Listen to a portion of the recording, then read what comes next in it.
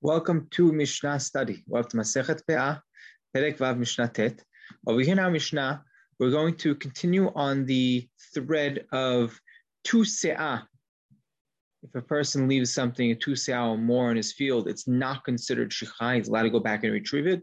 Over here, we're going to discuss if a person has these two se'ah and it's split between one se'ah of standing grain and one se'ah of something that's already harvested, right? So if it's split, does that count as, do we view it as two, of sa'atayim? Do we view it as two se'ah and say, okay, he's allowed to go back and retrieve it?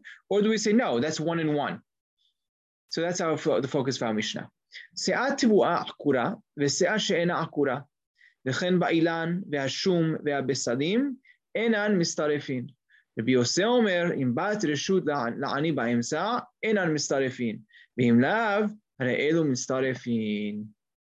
So firstly, if there is a se'ah of grain that's uprooted and another se'ah that's not uprooted, and similarly in a tree, or similarly, right, meaning what? That he has some fruits that are picked and some that are not picked. I'm going to explain this according to Harambam.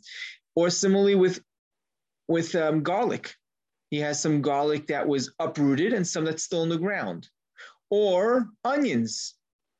So he has some onions that are uprooted and some that are in the ground, right? All of these are not mitzdaref. You can pay attention. I did not explain that he has half garlic and half onions, right? There are mefarshim that do that. Harambam over here is very clear that it's half the garlic's in the ground, the other half is not picked. Is uprooted. So those do not count. They don't combine to form two se'ah, and therefore it's considered shichah because we view it as one.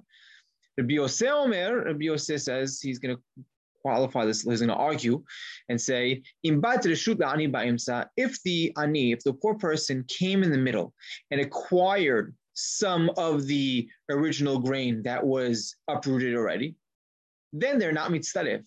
But if not, the ani didn't come, then he would say that the one and one can combine together to form two se'ah. Halacha is not like Rabbi Yosef. Halacha is like we treated one and one, and it is considered shichah.